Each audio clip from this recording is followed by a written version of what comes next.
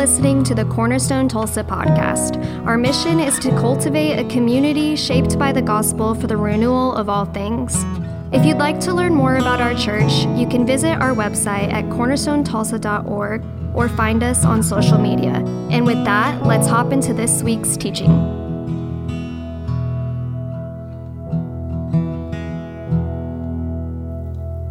This morning's Old Testament reading comes from Isaiah 7:10 through 17. Again, the Lord spoke to Ahaz, "Ask the Lord your God for a sign, whether in the deepest depths or in the highest heights." But Ahaz said, "I will not ask. I will not put the Lord to the test." Then Isaiah said, "Hear now, you house of David, is it not enough to try the patience of humans? Will you try the patience of my God also? Therefore the Lord himself will give you a sign. The virgin will conceive and will give birth to a son and will call him Emmanuel. He will be eating curds and honey when he knows enough to reject the wrong and choose the right. For before the boy knows enough to reject the wrong and choose the right, the land of the two kings you dread will be laid waste. The Lord will bring on you and on your people and on the house of your father a time unlike any since Ephraim broke away from Judah. He will bring the king of Assyria." Our New Testament reading comes from Romans 1:1 through 7. Paul, a servant of Christ Jesus, called to be an apostle and set apart for the gospel of God, the gospel he promised beforehand through his prophets in the Holy Scriptures, regarding his Son, who as to earthly life was a descendant of David, and who through the Spirit of holiness was appointed and the Son of God in power, and by his resurrection from the dead, Jesus Christ our Lord. Through him we receive grace and apostleship to call all the Gentiles to obedience that came from faith for his name's sake. And you also are among those Gentiles who are called to belong to Jesus Christ. To all in Rome who are loved by God and called by his holy people, grace and peace to you from God our Father and from the Lord Jesus Christ. This is the word of God for the people of God. Thanks be to God. Y'all can be seated. Thanks, y'all. Okay, stay on the edge of your seat, though. I want you to listen quickly, listen well today, because I have been doing a great job preaching in the allotted time so that services end at the proper time to turn over the classrooms. And I have so much I want to share with you from the scriptures today. It's really rich, so listen well. So let me set the scene. Go back in the Old Testament. David had united the 12 tribes of Israel to become one nation. The 12 sons of Jacob turned into these 12 tribes, and under David they become united under his monarchy. And this was really, really important. David brings them together, and after the time of David and his son Solomon, this united kingdom splits, and 10 of the tribes to the north become known as Israel. We're also going to see them in our readings today under the name Ephraim. Ephraim is often referred to as Israel. There are these 10 tribes to the north called Israel, and then the 2 to the south around Jerusalem are called together Judah. But there was one really big and important difference between the 10 tribes of Israel and the 2 tribes that comprised Judah. And it was to the tribes of Judah that God made a really big promise to David. "Now then, tell my servant David, this is what the Lord Almighty says. I took you from the pasture, from tending the flock, and I appointed you ruler over my people Israel. I've been with you wherever you've gone, and I've cut off all your enemies from before you. Now I will make your name great, like the names of the greatest men on earth. The Lord declares to you that the Lord himself will establish a house or a dynasty for you. Your house, your dynasty, your kingdom will endure forever before me. Your throne will be established forever." So the tribes to the north, Israel, they have their own line of kings, but the tribes to the south, those of Judah, have been given this everlasting covenant with God, that someone on David's throne is always going to rule. Well, 13 generations pass. David is gone. Solomon is gone. His son is gone. And we come to King Ahaz. And Ahaz is a new ruler. He's a young ruler. He's not a particularly great ruler. He's 20 years old when he takes the throne, and he's got problems on every side of him. To the north, the kingdom of Israel has allied itself with the kingdom of Aram to the northeast, and these two have declared war against Judah and Ahaz and Jerusalem. They want to wipe it from the map. Not only that, Ahaz has to always worry about Egypt to the south and to the west, and he feels like he is surrounded by enemies on all sides. Now, maybe you know what it's like to feel like you're surrounded on all sides by difficulties.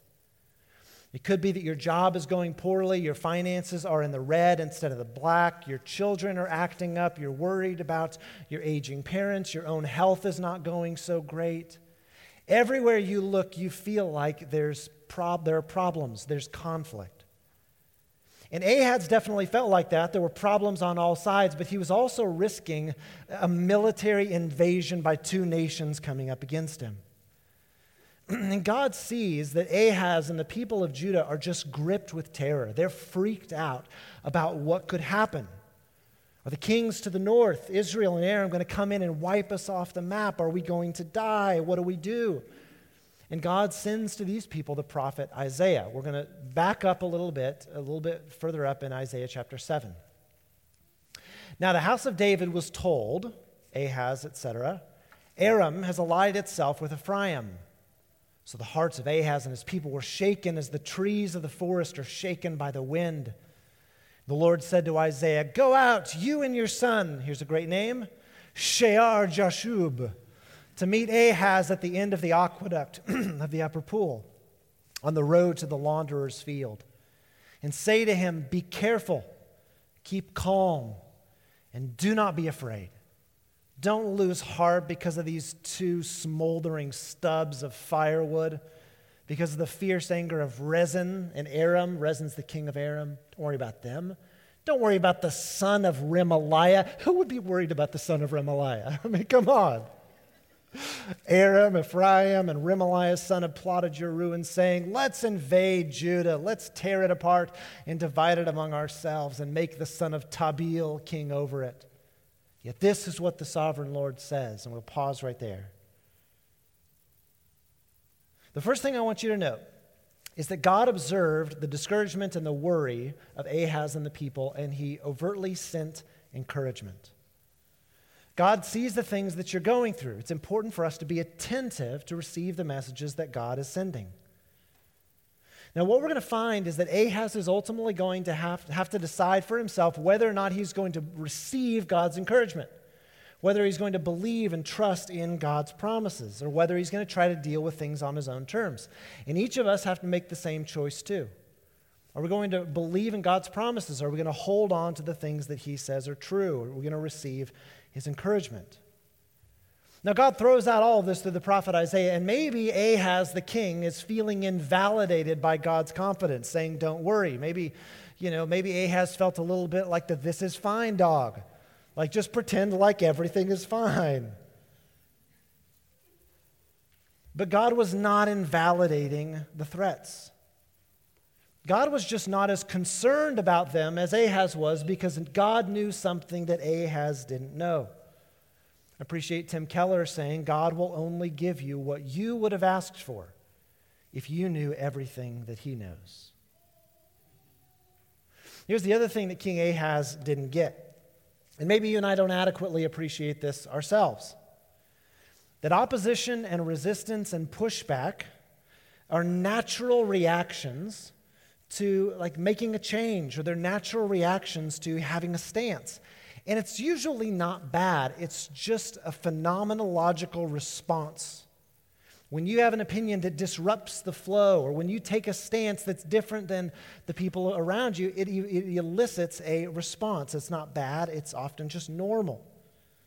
Now, the reason that Israel and Aram were going after Ahaz and the people of Judah was Ahaz had refused their invitation to become like a three-team ally to go against the nation of Assyria.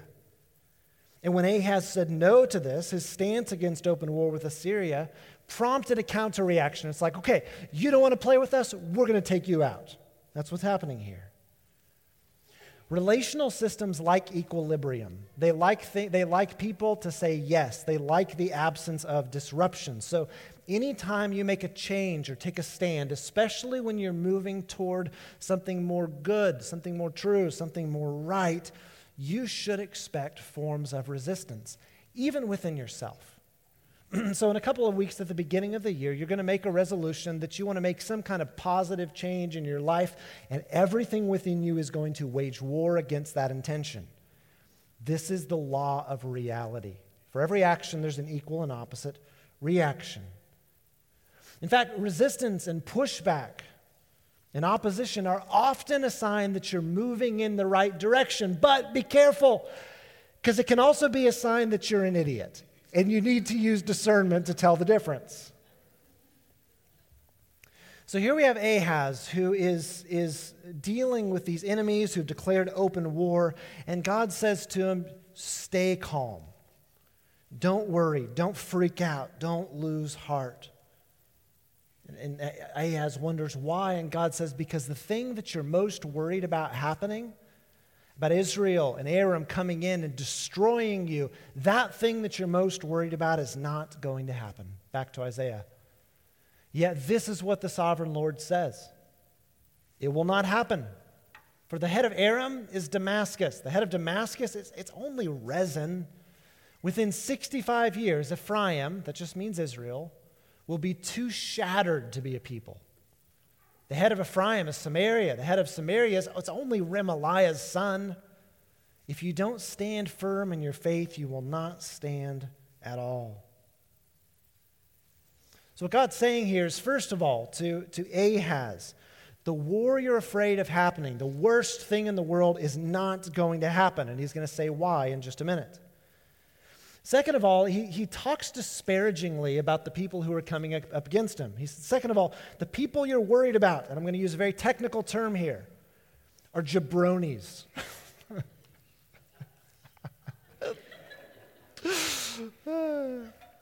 This is a sophisticated use of language here, jabroni. Jabroni, of course, is slang for a stupid, foolish, or contemptible person, a loser. John, would you use it in a sentence? Sure, I will. She always has a comeback to own the trolls and jabronis on Twitter. Shut your mouth, you dumb jabroni. Okay? Oh my gosh. I write these things to satisfy myself and perhaps 2 or 3 other people. God's like, you're worried about Rezin, Remaliah's son, jabronis. These are fools. These are not people that you should take overly serious. And in referring to them in this way, Remaliah's son, for crying out loud, he's causing Ahaz to reflect and remember who he is. He is the son, so to speak, of David. Remember the promises? David's the one with whom God made an everlasting covenant. One of your descendants is always going to rule on the throne. And God says, look, you want further assurance that I'm on your team? Ask me for a sign. Don't we all want a sign from God that we're moving in the right direction? We plead with God, give me a sign. God says to him, ask me and I'm going to give you a sign. And Ahaz is he's being a little bit difficult. Ahaz says, I will not ask, I will not put the Lord to the test. So Isaiah said, hear now, you house of David. Is it not enough to try the patience of humans? Will you try the patience of God also? Therefore the Lord himself will give you a sign. The virgin will conceive and give birth to a son, and will call him Emmanuel. He'll be eating curds and honey when he knows enough to reject the wrong and choose the right. For before the boy knows enough to reject the wrong and choose the right, the land of the 2 kings you dread will be laid waste. Okay, so these words should sound familiar. Saturday night, you'll hear these words. These are words in Matthew's gospel referring to the birth of Jesus by Mary. Here's Matthew 1. All this took place to fulfill what the Lord had said through the prophet. The virgin will conceive and will give birth to a son, and they will call him Emmanuel, which means God with us. But remember our context here. Is God, through Isaiah, talking to Ahaz about Mary? And if so, in what way is that helpful? Hey, don't worry about the big problem, because hundreds of years after you're dead, it will have solved itself. That's not as helpful as you might think. Is God, through Isaiah, talking about Mary? I want you to recognize when we're reading the prophets, the meaning of a prophet's words are not under the control of the prophet, but of God. Now, the immediate context or the application of these words were for Ahaz and for his situation. In Hebrew, the word that's translated here into our NIV version is young woman. It says that God is saying a young woman is about to get pregnant, and by the time this kid is eating solid foods, your enemies are going to be gone. The next chapter actually affirms this interpretation of the reading, Isaiah chapter 8. We have another great child name here.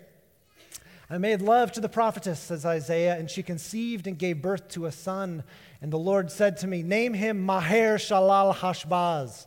I said, great idea, Lord.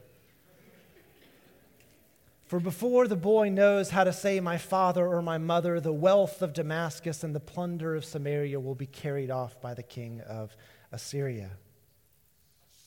Now the kiddo was born, and before the kid could eat solid foods, this third entity, Assyria, comes out of nowhere and wipes out Rezin and Remaliah's son, the two things that Ahaz was the most worried about.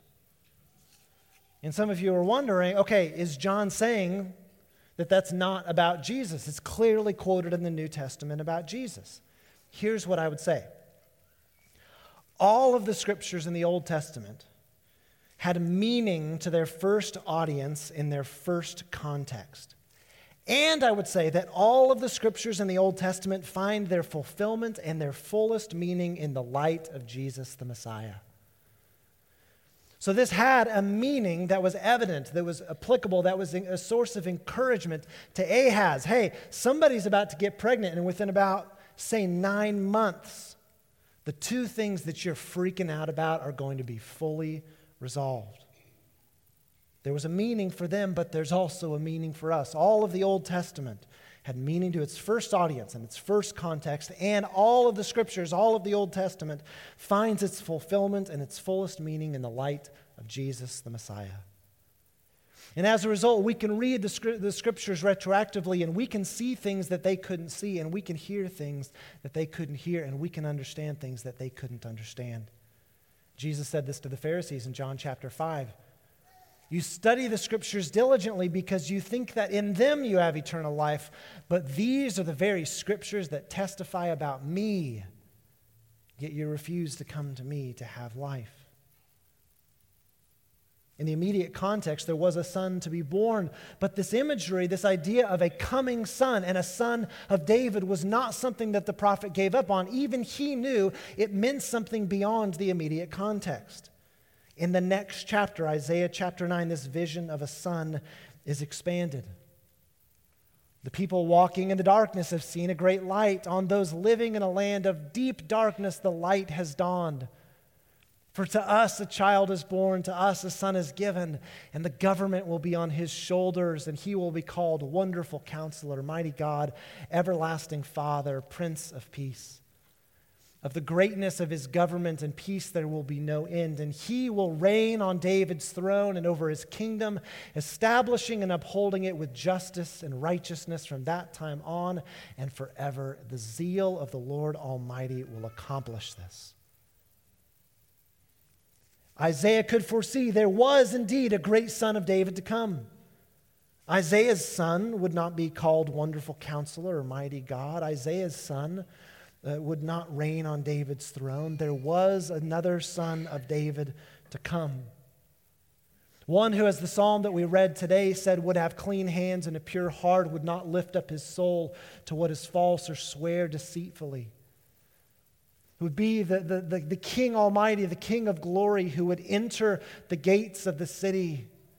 The psalmist, speaking prophetically, foresaw the gates would open before the King of glory.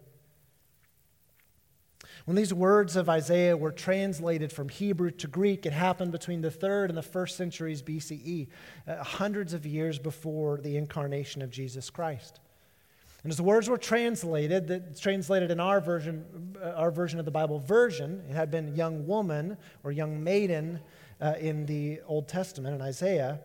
A secondary meaning of this term young woman emerged, and they rendered it in the Septuagint, the Greek translation of the Old Testament, virgin. The virgin will be with child. Before Jesus comes on the scene, before the angels appear to Mary, a virgin. This was an interpretation affirmed by God's words and God's actions toward Mary. After he had considered this, after Joseph thought about divorcing Mary, an angel of the Lord appeared to him in a dream and said, "Joseph, son of David, don't be afraid to take Mary home as your wife, because what is conceived in her is from the Holy Spirit. She will give birth to a son, and you're to give him the name Jesus, because he will save his people from their sins." And all this took place to fulfill what the Lord had said through the prophet. And then that leads to the verses that we just read today. And so Jesus fulfilled the promises that God had made through the prophet 700 years ago. And Paul, writing to the church at Rome, sees how God's story, beginning at creation, leading through Israel, and foreshadowed through the law and the Psalms and the prophets, came to its fulfillment in Jesus when he began his letter to the Romans. He said, "This is the gospel God promised beforehand through his prophets in the Holy Scriptures regarding his Son, who as to his earthly life was a descendant of David, and who through the Spirit of holiness was appointed Son of God in power by his resurrection from the dead, Jesus Christ our Lord."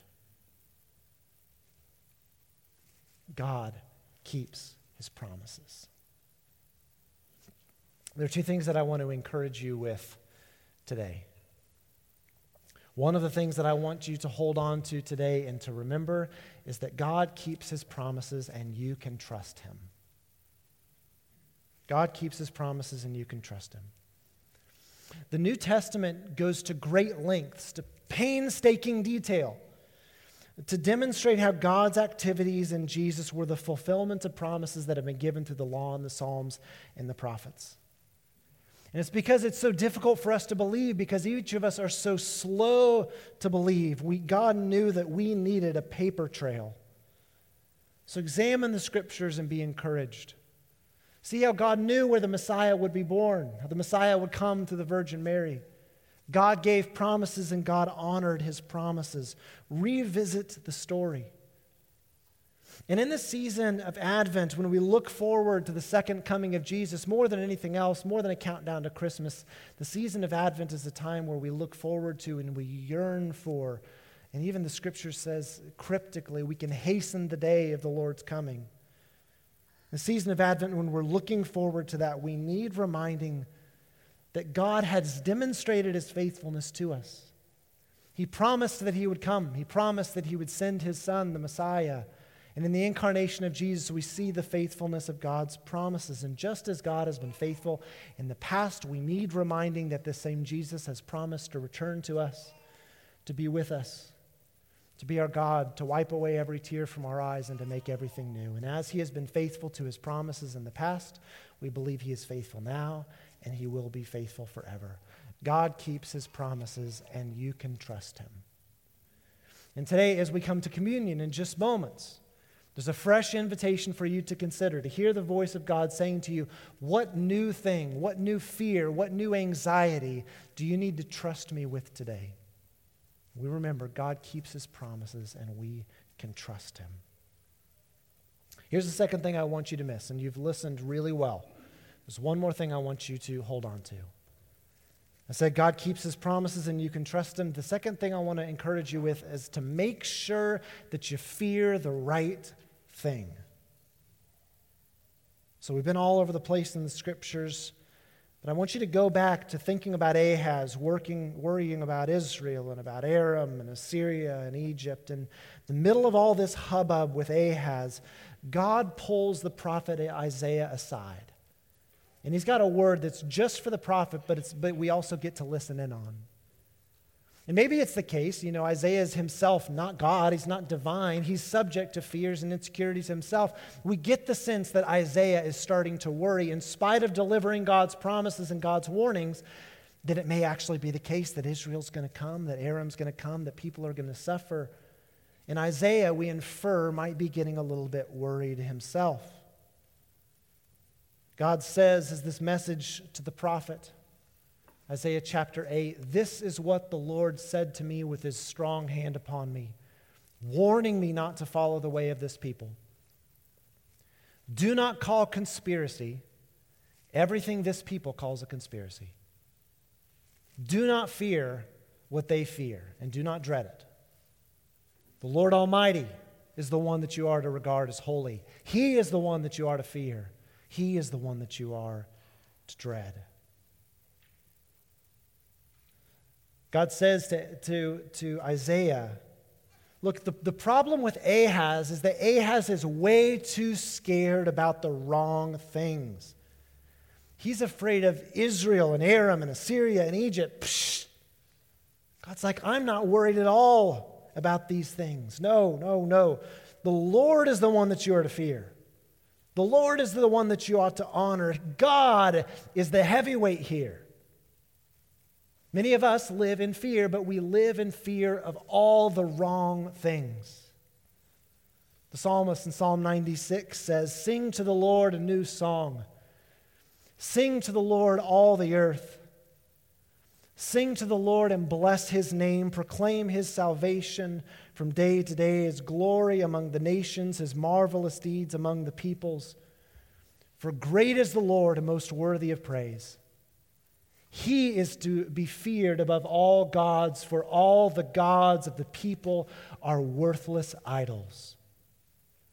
But the Lord made the heavens. Splendor and majesty are before him. Strength and glory are in his sanctuary. So ascribe to the Lord, you families of the nations. Ascribe to the Lord glory and strength. He is the one you are to fear. He's to be feared above all gods." There are lots of things that evoke fear in us. But make sure that you're fearing the right things. And remember that proper fear and honor and reverence before the Lord is the beginning of the path of wisdom. And when we trust that God keeps his promises, and when we have our fears in their proper place with the help of God's Spirit, we can become more like Jesus in one key way. When the author Dallas Willard was asked to describe Jesus in a single word, he shocked and he delighted his listeners when he said, if I were to describe Jesus in one word, it would be relaxed.